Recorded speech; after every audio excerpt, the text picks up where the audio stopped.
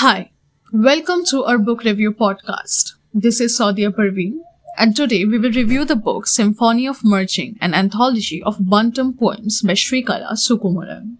Symphony of Merging by Srikala Sukumaran is a beautiful collection of poems that captures the essence of the human experience.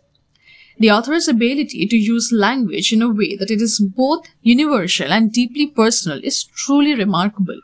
The book contains a variety of poems that explore different themes such as nature, love, and life, and each poem is crafted with precision and care.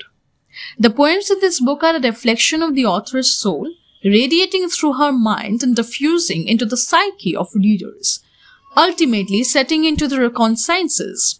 They are sharp and rigid, yet filled with compassion and altruism. The verses bring about a new capacity to view things in the true relation or relative importance. Each poem reflects a macrocosm of the universe in the microcosm of our true selves. The poems in this collection are a testament to the author's talent and creativity. She has a unique ability to convey deep emotions and complex ideas with just a few lines of verse. Her use of metaphors and symbolism is particularly effective, as it adds depth and nuance to her poems. What makes this collection of poems stand out is the author's ability to connect with readers on a personal level.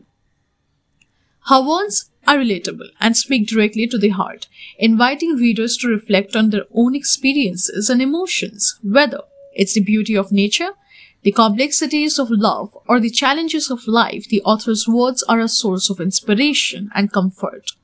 Overall, Symphony of Merging is a must-read for anyone who loves poetry that is both thought-provoking and inspiring. It is a beautifully written collection that will leave a lasting impression on readers. The author's talent and creativity shine through in every poem, making this book a true masterpiece. Srikala Sukumaran hails from Kottakkal, an important town in Malappuram district, Kerala. She was wholly brought up and educated in Chennai, a second rank holder in the telephone exchange course of the Tamil Nadu government. After graduation, came back to Kerala after marriage.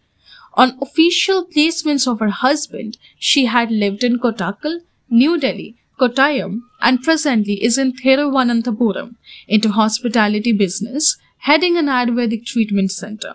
Srikala Sukumaran started composing poetry in 2008. Thank you.